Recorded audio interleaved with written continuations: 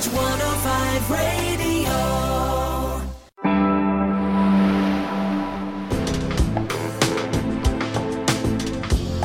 Women making waves. So, Linda, for the second time this week, I actually got on my bike instead of actually getting in my car. That's not too bad, is it, for me? And is this for fitness? Is it to save money on fuel? Is it for the environment? Or is it all three? If I was going to be really honest, and I'd like to think I'm doing something for the planet, and I probably am subconsciously doing it, but I am doing it for saving money. That's what I'm doing it for, because I drive past some of the petrol stations and I cannot believe... It's a shocker, isn't it? Yeah, the prices. And they're just going up. And I hear people are doing protests, boycotts of some of the... We won't mention particular brands, but they're boycotting some of the petrol stations because the prices are just silly, really silly. And I suppose that's probably why I've decided that I'm going to get on my bike a bit more. So maybe ways, planet, fitness, cash. There you go. Excellent. Excellent. Well, that's really good. And I think we all need to do more for the planet, don't we? We keep hearing about things on the television and we keep hearing we're kind of running out of time. And that's really, really frightening, actually. But yeah, the bills are a huge thing. And I don't know about you. We're being really quite careful in the house as well, not to turn on the radiators all over the house. We're just really turning on the ones in the rooms that we're using. And in fact, in my office, because I've got screens that are heating up the place, I haven't even turned the radiator on yet. I'm just putting on a cardigan. And that's the other thing, isn't it? I've started to wear bed socks in bed, and maybe I should have done that a long time ago. So I'm actually getting a really good night's sleep. Oh, really? Oh, well, we've always had a cold bedroom. You know, I have mentioned this before. We have a bedroom that I think an Eskimo would feel at home in, quite honestly. My husband doesn't. He always says, "Oh, you know, you need a cold room to sleep in." And I suppose he's right to an extent. Right. It does make you sleep Absolutely. better. Yeah. But But there are extremes, you know, Susie, and I think we reach them sometimes. But anyway, that's another story. So Exactly. maybe I have a hot water bottle that I keep on my feet. Do you? But in the middle of the night, usually I kind of wake up sweltering because it seems to go right from the soles of your feet right the way up, you know, and then you end up, you know, in a bit of a lather. So then I find my way kicking the thing away as far as I can get it. That would probably keep me awake at night. I was having to sort of kick a water bottle. In fact, that would really irritate me. So I think I'm going to keep to my bed socks. Oh no, a hot water bottle, nothing can beat that, really. Yeah. But I think it's just getting used to as well. And I can't believe I'm actually saying this because 20 years ago we moved into a house and it was the luxury of having radiators in your home. And now, of course, they're almost the forgotten part. You don't want to put them on because they are the ones that are going to create the heat, but also create a big bill.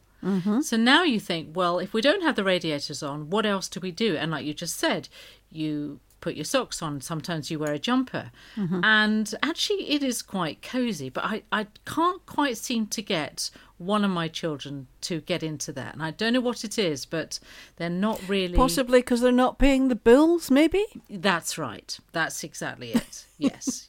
Well, he's paying part of it. Yeah. So they're all living in different places now and they're all having to think about how much you use, when you get up in the morning, when you decide to have your dinner, early part of the time or late in the evening, depending on how warm the house is or where that you have. Where do you eat in the house that's going to be warm? That's right. It's a very interesting time, isn't it? Oh, it is. My daughter's the same. You know, they've decided in their house that they're not using the oven very much. Right. And they're using a steamer for their vegetables and, you know, all kinds of things. And we actually tend to use an air fryer. And it's very good. And it's not, I always used to think an air fryer was an actual fryer. And yes, you can do chips and everything in it, but actually there's no oil involved or anything like that. So it's just air. So you can actually heat up anything in it. And it's very quick. And I think it's quite cost efficient. Yeah, it is. You're absolutely right. And I know a friend has done just that and she's been trying to persuade me to do the same thing. So I shall be hot in pursuit of finding a second-hand air fryer somewhere. But it's a good idea. Or cold in pursuit, perhaps. Yes. Unless you've got your bed socks on at the time, of course. Yes, exactly. And on that note, we have some really quite interesting guests today, don't we, Linda? Indeed we do. Indeed we do. We thought with COP27, very much in the news at the moment, that it would be great to make a feature of that, really. And we've got some amazing people to talk to from the Cambridge University's Institute for Sustainability Leadership.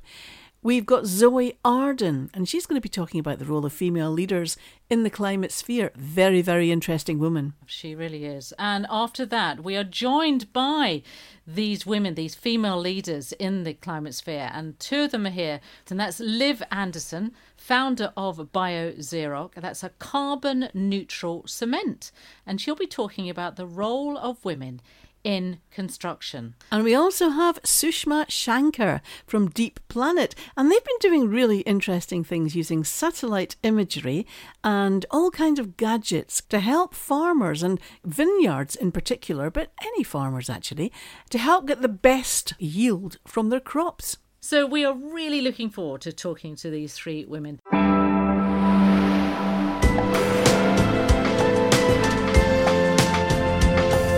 You're listening to Women Making Waves radio show and podcast, brought to you by Susie Thorpe and Linda Ness. This show is all about women doing extraordinary things.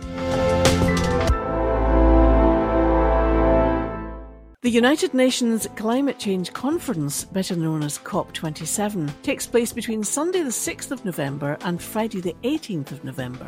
Last year it was in Glasgow, but this year it takes place in Sharm el-Sheikh in Egypt. We're going to be chatting to Zoe Arden about the importance of female leadership in the climate sphere.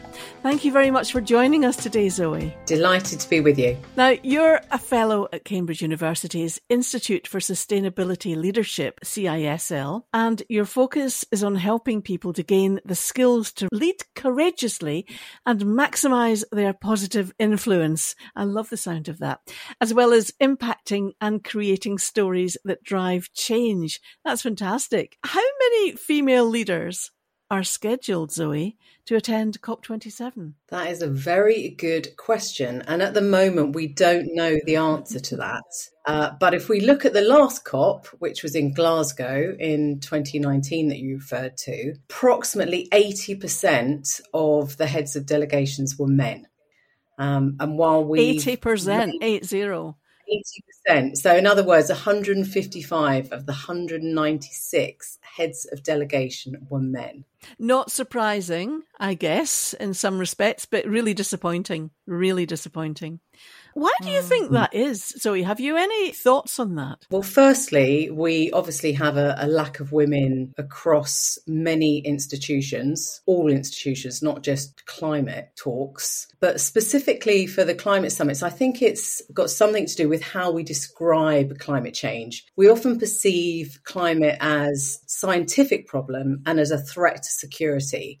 And science and security have traditionally been male domains, which obviously is a very narrow definition because this is a societal problem. It's actually the biggest challenge we face when we consider humanity's survival. So we need to take it out of those boxes and allow half the population the opportunity to contribute both their lived experience, because we know women are very much at the front line in terms of having to deal with the impacts of climate change, and also have incredible expertise, creativity and innovation to contribute. And what we do know is that they contribute to better solutions and often more durable solutions. Zoe, you say, well, Linda's just introduced you saying you're helping people gain skills to lead as well, but getting younger people to learn the skills is fantastic and really important. But when it comes to, say, moving on and women getting older and men actually, we were talking about this earlier actually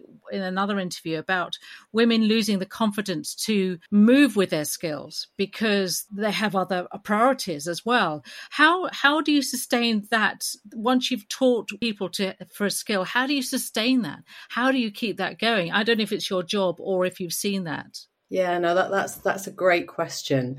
And actually, I don't talk so much about skills. What I talk about is how can we give women the confidence, the capability, the courage and the commitment to lead change. And in a way, that's software. We've been talking about the hardware in terms of patriarchal structures.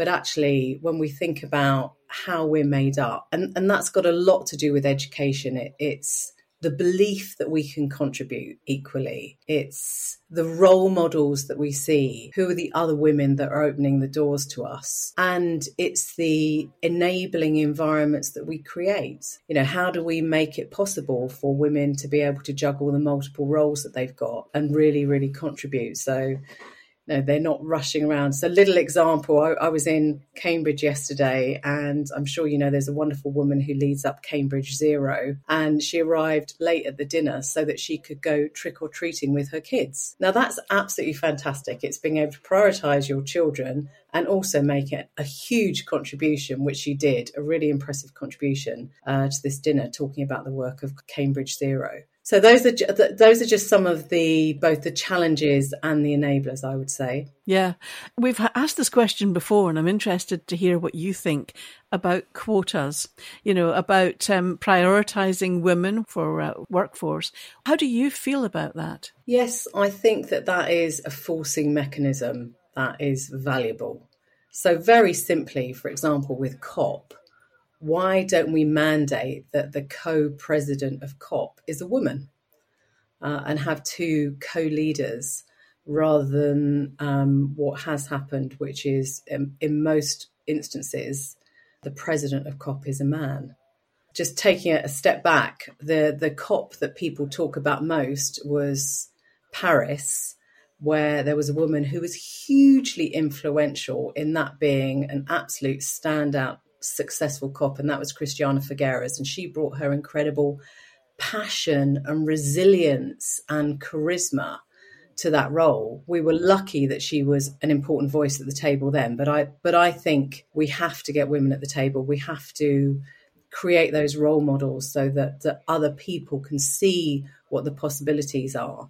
And if quotas, that is one of the ways we need to do that, then I think we should. Well, why do you think that we do have resistance still when it comes to equal amount of men and women in leadership roles? I mean, there is resistance. I'm sure I'm right in saying there is resistance. And is it because there are other countries that are more male dominated that they can't relate to seeing a woman in leadership? I know that I'm stabbing at something here, but I just find that there's still resistance, and I find it incredibly hard to believe this. I think you're hitting an important point there, actually, which is that, when we look at who is making the decisions at the moment, often it is men, and often older white men, and that creates a very sort of narrow, often result in terms of solutions. And often there's a vested interest in maintaining those kinds of power dynamics. There's some interesting studies on conservative white males in the US and Norway that have highlighted connections between climate change, denialism, patriarchal beliefs, and right-wing nationalism. So, this can get quite toxic. And this isn't to damn all men, of course.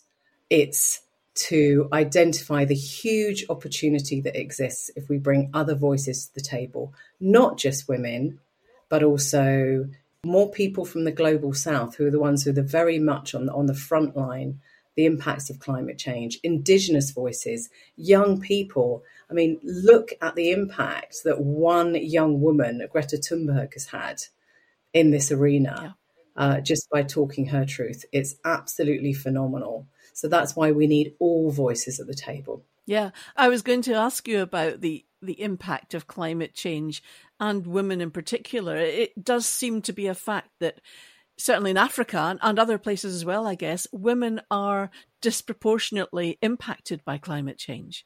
Yeah, absolutely. According to the UN, 80% of those impacted by climate change around the world are women. And, that it poses enormous threats to livelihoods, health, safety, security for women and girls around the world.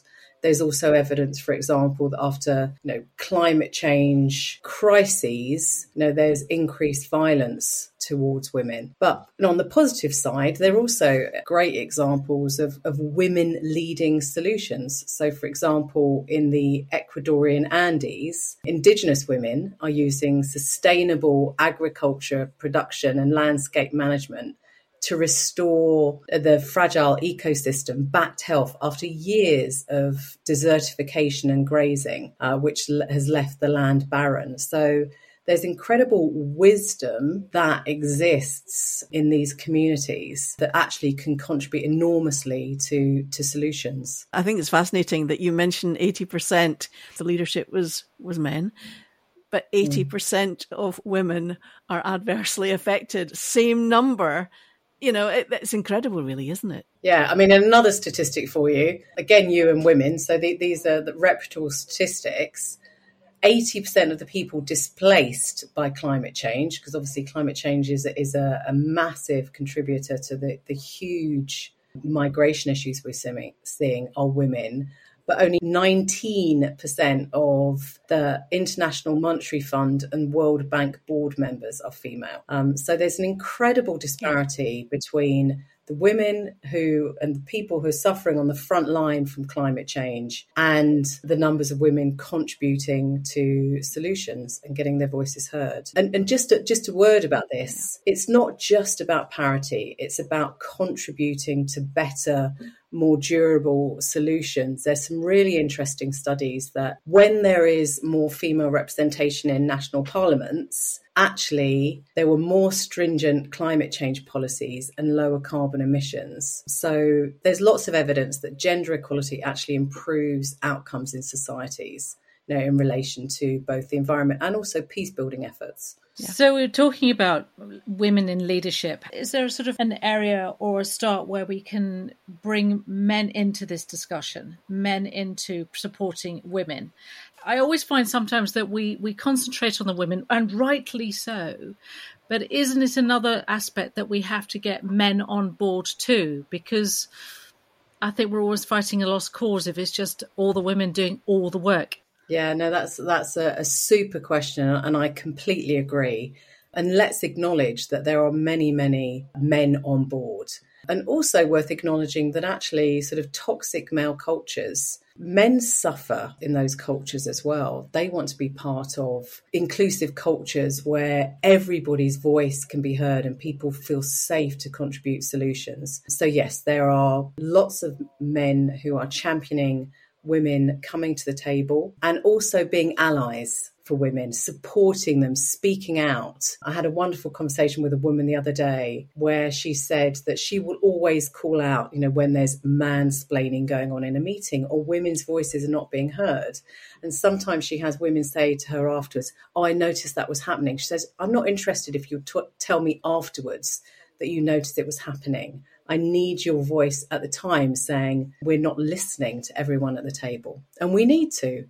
We're facing huge global challenges and we need every voice at the table to be heard, to contribute to the solution and share their lived experience. And back to this COP27, we know that last time the leadership was 80% men. How can we make sure that we get more women up there and at that conference and every other conference as well? How do we do that? How do we go about that, Zoe?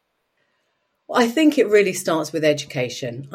I think it starts with having an expectation that women can make a massive contribution and finding ways for their voices to be heard, not always coming up with these very combative ways of having conversations, which I don't think are always the best ways for everyone to thrive. We talked about the possibility of, why don't we have a co-president who is a woman? There are a number of women involved in COP, but there tends to be a higher representation of women in NGOs, for example, and citizen groups. And actually, it's about how do we get more women in government positions, in leadership positions, in all aspects of society. And it absolutely starts with education of women and girls showing that we have expectations, changing the limiting beliefs and behaviours that actually we put on ourselves as a result of years and generations of socialisation. There are tremendous women leading change who we need to celebrate and make more visible. What's been a highlight for you in your role and your job? What have you seen that has really satisfied you? That we talk about the most important things at the moment, but I'd like to get an insight into what one thing that's really excited you. Last year, I spent 8 months creating a new course at CISL called Women Leading Change, Shaping Our Future. And we run that every quarter, and we have participation of women around the globe. And what is so interesting is at the end of that 8-week program, so many of the women say that what they've realized that it's not them that are broken, it's the system. And actually, when we really have our eyes open to the challenges and the barriers and also the opportunities to change, we can step into that with more confidence, courage, commitment, and capability to be part of that change. So that's what really energizes me. And I firmly believe that every single individual has the capability to lead, whether that's in their family, in their community, in their street. I find that hugely energizing. And with regard to COP27, have you confidence that it will make a difference? Some of these conferences seem to be better than others. How do you feel about this one? I know it's not started yet. How do you feel? Well, I think we need many routes to addressing climate change, and clearly COP is tremendously important. Now, I would say it's not an option. It has to be successful. There's so much that needs to happen and needs to happen at speed. So it's not really an option of it not being successful. And I think we can all do more. Interestingly, when I was creating the Women Leading Change course, we interviewed many women. And I asked them, what would they have said to their younger self? And what they inevitably said was, how can we be bigger, bolder, braver, and ask for more? And, I think that would be advice that we could take into COP as well. We don't have to be experts. I think perfect is the enemy of the good. And sometimes what holds people back is, I'm not a climate scientist. I don't understand the policy environment. And actually, we're all experiencing it in our day-to-day lives. Cost of food, having temperatures in the UK of 21 degrees in November, it's crazy. And those are obviously changes that we can live with. It's very different if you're in Africa, for example. So I think actually it starts with listening. It starts with asking questions. And it starts with sharing our own lived experience. We don't have to be experts. And particularly with women, often it's, we think we need to get the gold star, and actually we need to continue going for the North Star, which is, what do we need to achieve for the planet? That's a really good place to leave it. Thank you very much, Zoe Arden, for joining us on Women Making Waves. That's been totally fascinating. Thank you.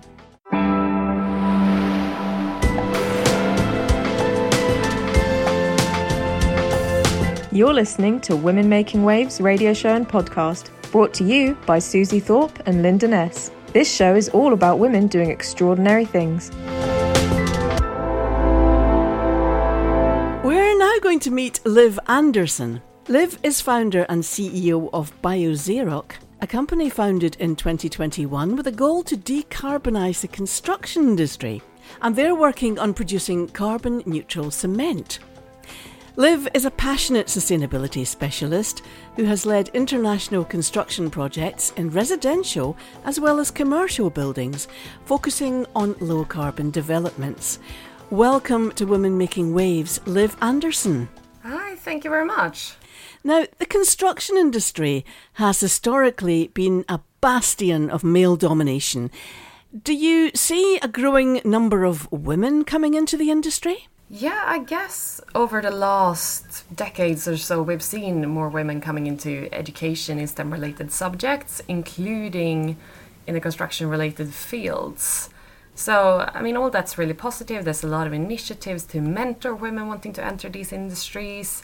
We see a lot of, industry groups supporting women coming into the industries. I think what's a sort of harder point, and that hasn't been addressed as much, is the retention of women in the industry. Yeah. And especially in the times when, people go on maternity leave. Yeah. And what's done to bring women back. Do you think there's an answer to that, Liv? Can you see a way forward in that? I love that sigh, yes. What I think is, we still see a lot of companies in the construction industry treating maternity and paternity leave very differently, in a way that it really encourages women to take this leave and to take it for longer. So I guess in a sense it's a bit of disproportionate encouragement there for women to take that time off. So are you saying that the paternity is not encouraged leave? So paternity is not an encouraged moment, but maternity they do encourage. Is that the discrepancy? I suppose putting this in the mindset of coming from Scandinavia, where it's more or less equal between parents how much time you take on maternity versus paternity leave, and it is encouraged for both parents to take leave, and to basically with the perspective that no one should be kept out of industry and, have that impeding their career development. I guess in that sense, there are companies out there in the construction industry, and I'm sure in other industries as well, who give the absolute minimum of 2 weeks paternity leave. And that doesn't really open up opportunities for working mums to return earlier to work. But I also think when they do actually return, what are the opportunities? Will they be on the same career path as they were before? Will they still have the same opportunities? Will they be encouraged to climb the higher echelons? I have seen many examples when that isn't the case, but I hope that is something that can change and really encourage working moms to come back and to really be encouraged to keep a career if that's what they want. Yeah. I know in the IT industry, the fear, if you're off for a long time, is losing touch with the very, very fast-moving changes that go on in the industry. And I'm guessing it's probably similar in the construction industry. How do you feel working in such a male-dominated industry? Have you ever had any problems or struggled with that? So I guess all my life I've been in very male-dominated industries. I was an ice hockey player for many years. I was an ice hockey referee for many years, and also working in construction. It is heavily male-dominated, and I guess in a sense I've gotten a bit desensitized to it, which I guess isn't always a good thing, but it helps a lot having allies in this industry as well. And there are still views and there's still comments that comes in this industry that aren't appropriate. But I think it's really nice to see that people are becoming more aware of these issues and more people are calling them out. And I myself, when I hear comments, and it's not just, gender related, it's also about other features such as racial or sexual orientation, and to try and call them out when you see it, it really helps the people that are affected. Yeah. I do find though, Liv, and it's the same old situation, same old issue when I was very young, growing up and wanting to have children and stopping work. I can't believe in this day and age that we're still dealing with this. I'd like to see more legislation on it, and that's what I find really hard. Does that affect all countries worldwide, do you think, Liv? Yeah, I mean, gender discrimination isn't a localized problem. I do think that different countries have taken different approaches. Right. I don't think there's any one right answer to this question. But I really think it really depends on, cultural context, historic context, and what you can really do within the frameworks and the contexts that you have. Mm-hmm. Yeah. We mentioned earlier that you are the founder and CEO of BioXeroc. What made you want to start BioXeroc to begin with? So I've been working in the construction industry for quite some time now, and I was working mainly in sustainability consulting, everything from net zero projects to embodied energy to operational energy to how you could align with net zero strategies globally. And despite being in a role where I had such huge impact on sustainability, I still felt like I wasn't doing enough to decarbonize this industry.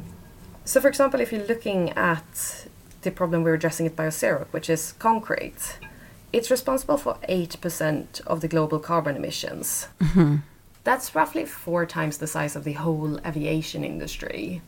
And just a single building, like a public use building, can have the impact of over 400 people's lifetime emissions. Wow. That's Just interesting. for the Yeah. structures and the elements and the facades and the way the building runs. So it's huge. And in a sense, working in that field, I guess I could help reduce it. I could help work with better materials. I could help use, more efficient structures. But at the end of the day, it needed a fundamental reform if we are to align with the net zero targets that we have set. And your solution removes the need for cement in the process of manufacturing concrete, and that's what makes it more environmentally friendly, I understand? Yeah, exactly. So cement is the most carbon intensive part of concrete. It's responsible for about 88% of the emissions of concrete. So huge part of the impact. So when we found a way to actually remove that from the manufacturing process, it's a fundamental reform of the way that concrete is made. For the better, we would like to think. Is it being taken up? Are people very interested? I can imagine that this would be something that would be hugely exciting for the construction industry, this idea. Absolutely. We're still quite early stage. We've only been operational for about a year, but we're already having more interest than we can manage. That's great. And it also shows, that the industry is willing to start moving and start addressing these issues, which I think is super encouraging. And it's great that the construction industry recognizes the challenges it's facing and are looking for ways to address it. Yeah. How long did it take to research this whole idea of a substance that removes the solution in cement? How long did it take you to find this solution, Liv? So actually, the fundamental science that our process is built on, it has been researched for about 20 odd years. Right. It's a similar process to what's used in self-healing concrete or soil stabilization, where you're basically using a bacteria that produces limestone to bind sand and aggregates together. Oh, wow. But whereas this has normally been used to sort of heal cracks in concrete or building very thin decorative tiles, our patent pending process is really focused on making these into larger elements that's more adapted for the construction industry at a commercially viable rate. Interesting. That is really interesting, actually. That's really exciting.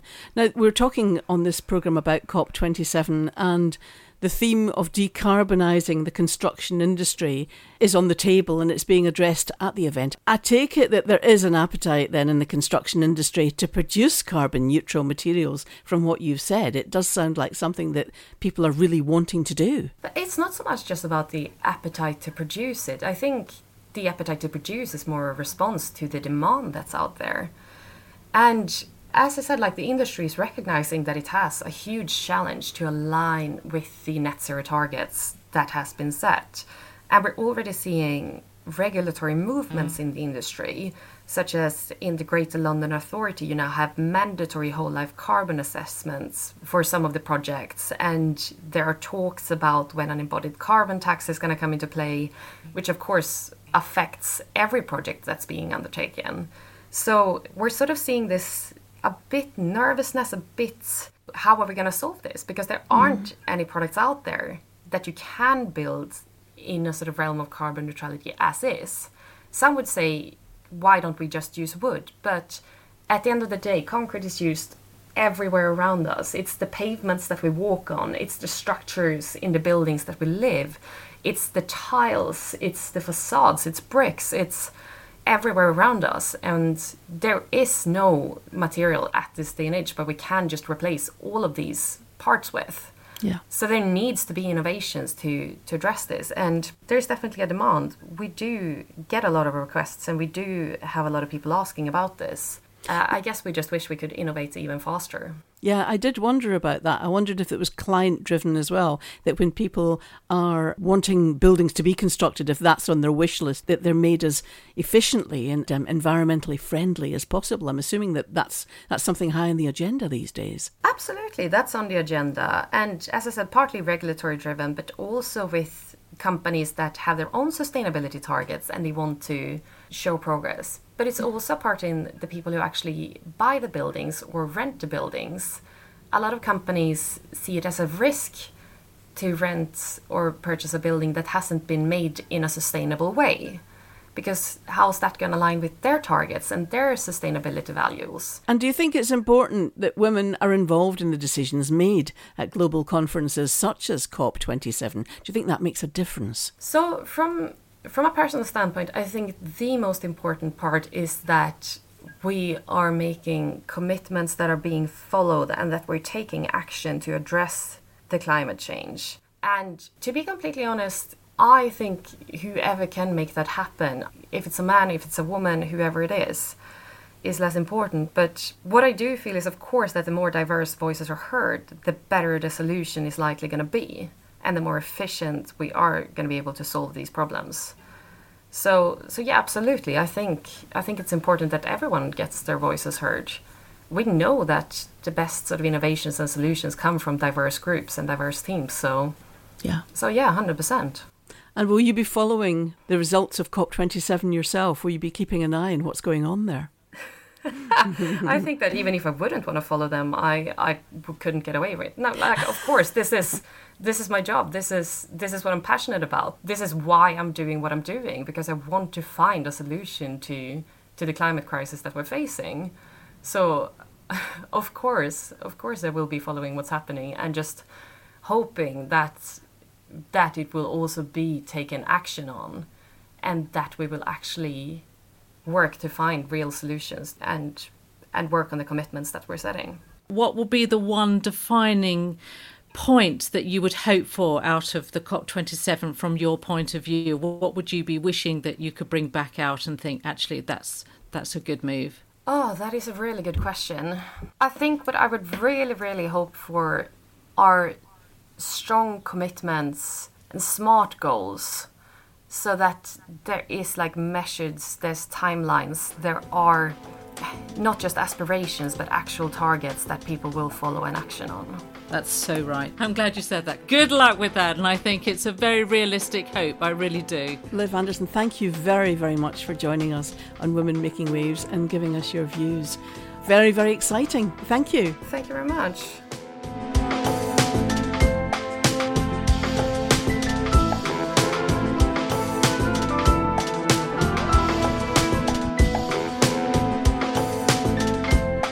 Sushma Shankar is the co-founder of Deep Planet. The goal of the company being to use machine learning for the benefit of the planet.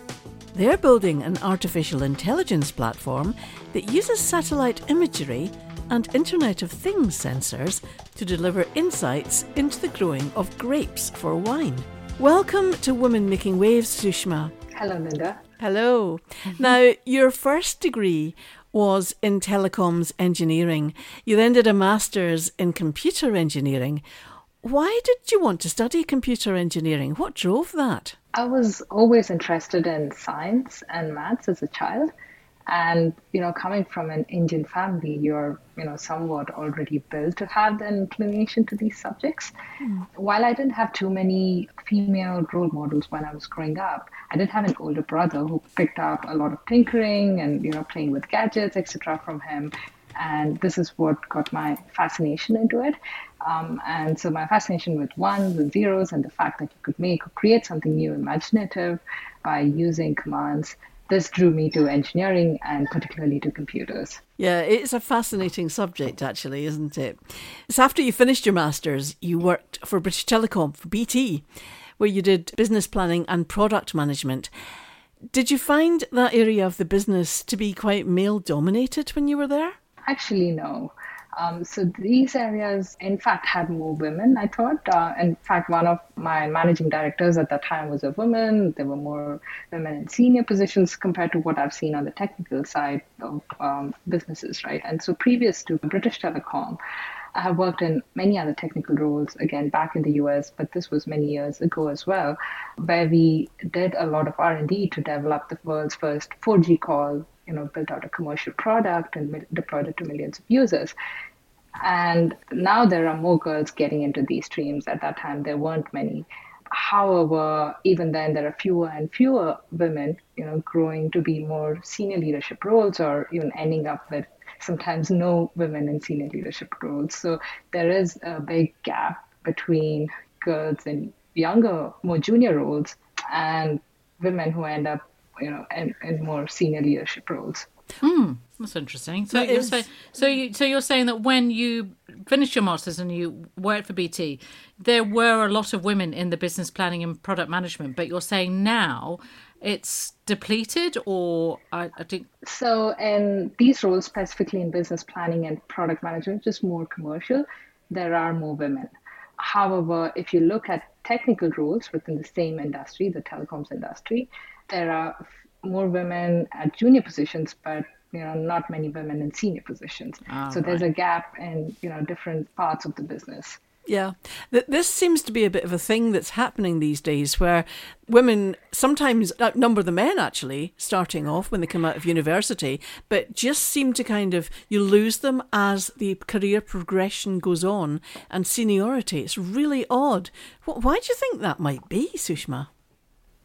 I think there is a lack of role models. First of all, if we don't see women in those positions, we don't think we can achieve that. Mm-hmm. And it's just the fact of trying to find this potential amongst women in more junior roles. The way we portray ourselves is different from how men would do it, even given the same experience or given the same level. It's just about how's the hiring process set up, how do we look at women versus how do we look at men, how do we identify potential in any of these candidates. They're different, right? So I think these are some things that need to be refined, especially in corporates and businesses as we go. There does seem to be a sort of a theme in some of the interviews that we have conducted that you're talking about. There is this issue that's been going on for years and years, that we don't know how to deal with women who have potential, that obviously want to have maternity and come back. But it's still not solved, is it? I mean, is that quite frustrating for you? Yeah, exactly. I mean, now I'm in a position where I would love to hire more women, right? We have about 40% of the company is women right now, but I am always on the lookout of how to find the right people with either the technical skills or the commercial skills, and them being women. And it's just so hard to identify for potential. I look at their CVs or I look at their LinkedIn profiles, not much pops out. Whereas you do the same thing for men and male candidates, and you think, oh wow, this seems like a good fit, or maybe I should call him for an interview. And at the same time, when they actually come to the interview, it's hard to just get that connection immediately in terms of what they've done in their background or what their interests are and what links that to my business, right?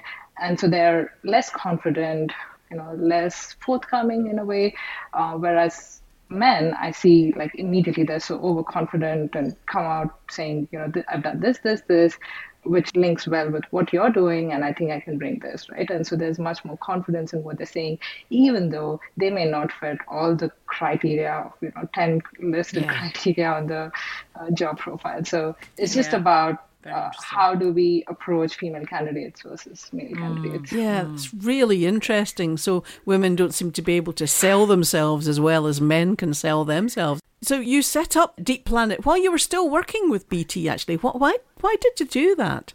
Well, Deep Planet came about even before I was at BT, in fact, but it was a project at that time. I was doing my MBA program at Oxford, and there was a project which was looking at how to address environmental threat and solution to address global water scarcity. Along with my co-founders, Natalia, another woman, and Dave, we came together at the MBA program, and we decided to, apply our 15 to 20 years of industry experience. We came from different industries, different sectors in AI, oil and gas, and telecoms, and we thought, let's use that expertise that we've gained to do something that's good for the planet. And, all the while, it was a project for a long time. We were building a proof of concept.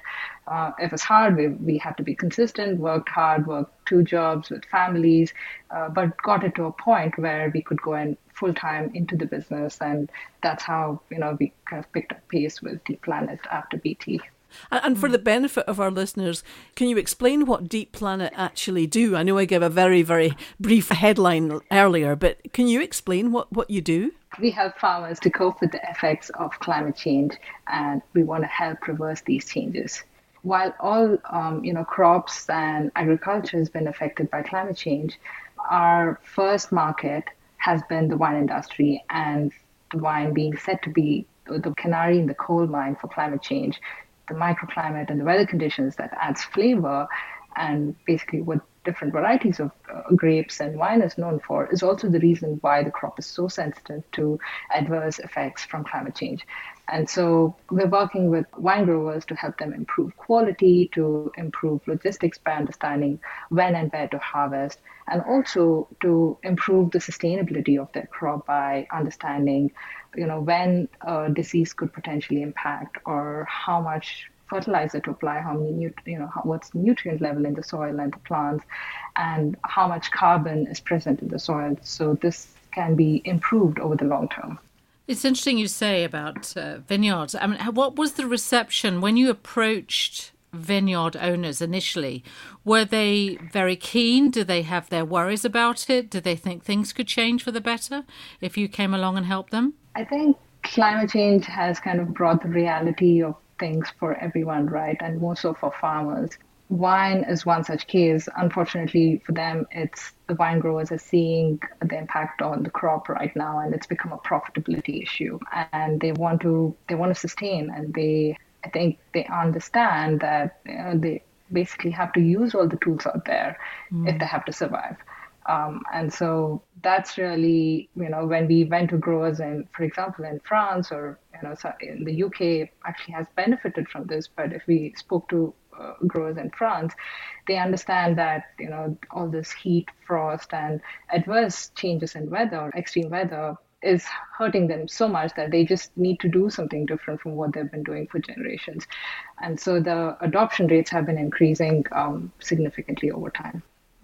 That's great. Yeah, it is. And you're using lots of tech in order to help with this, like satellites and the Internet of Things. What kind of technology are you actually using out there in the fields and in the grapevines? We use satellite imagery predominantly from the European Space Agency. We use this data along with a lot of ground data, such as, what was the yield, when did they harvest, what kind of agricultural practices did they apply in the last 4 or 5 years, along with any sensors that they have on the ground. And you mentioned Internet of Things, so basically soil moisture sensors or weather stations and things like that. We integrate data from all these different sources to build machine learning or AI models, and we've trained the models such that we're able to predict different outputs, such as how much the farmer would grow by the end of the season, or what would the sugar levels be in the grapes or the acid levels be in the grapes, what's the soil nutrients and what's the soil carbon.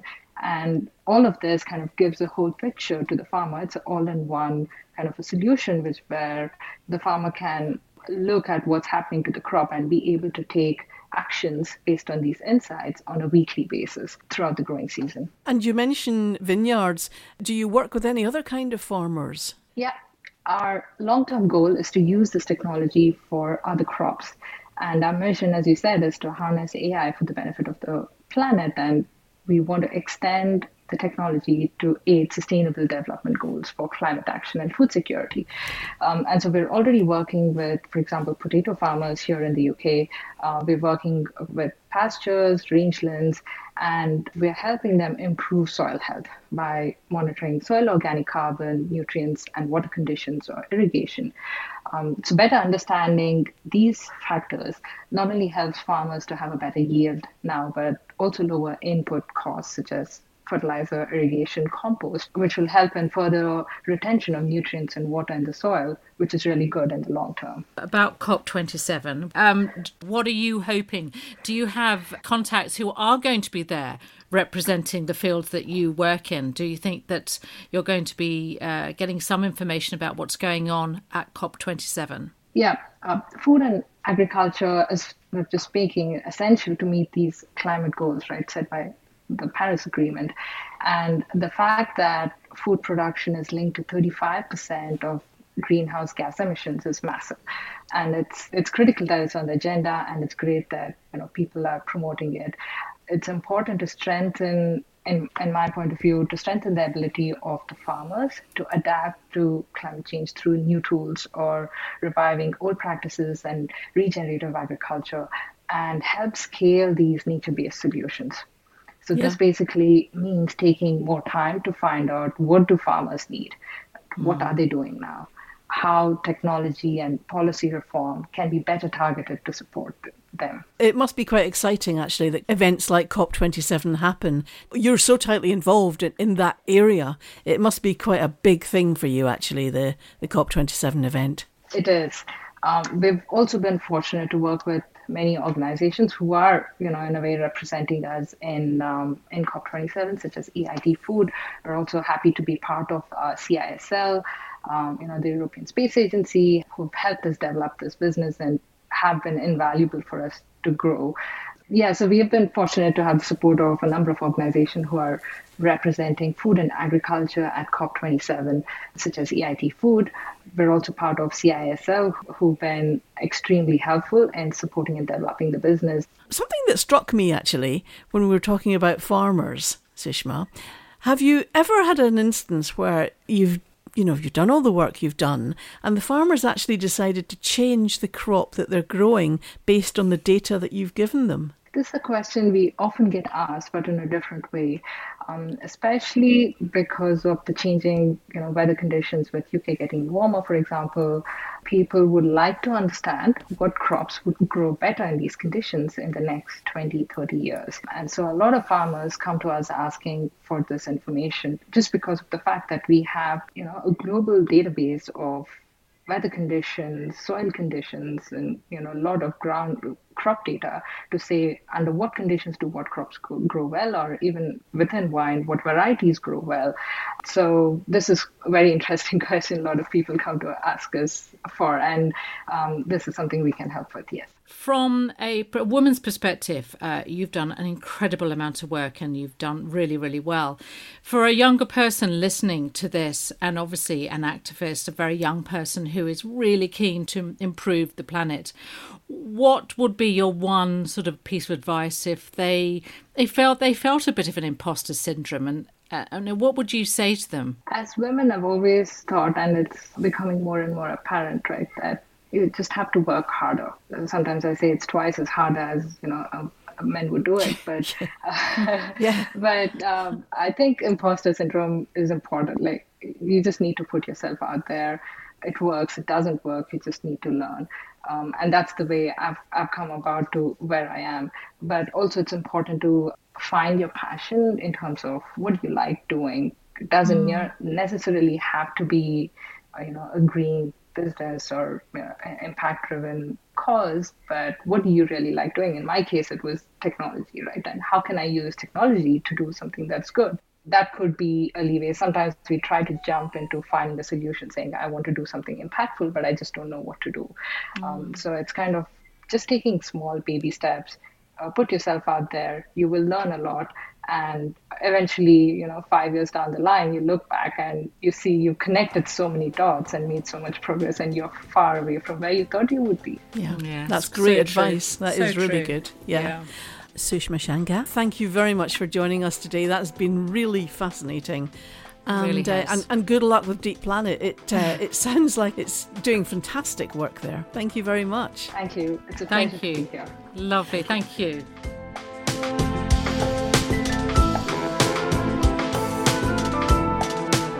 That's all we have time for today on Women Making Waves. Our thanks go to our guests, Zoe Arden, Liv Anderson and Sushma Shankar.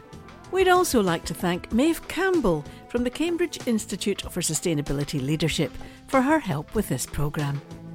We're always on the lookout to feature women living extraordinary lives. So please contact us if you know of someone we should be talking to. You can contact us via social media on Twitter and Facebook at WomenMW or on Instagram at Women Making Waves. You can also find us on cambridge105.co.uk or visit our website womenmakingwaves.co.uk, where you can hear all of our interviews.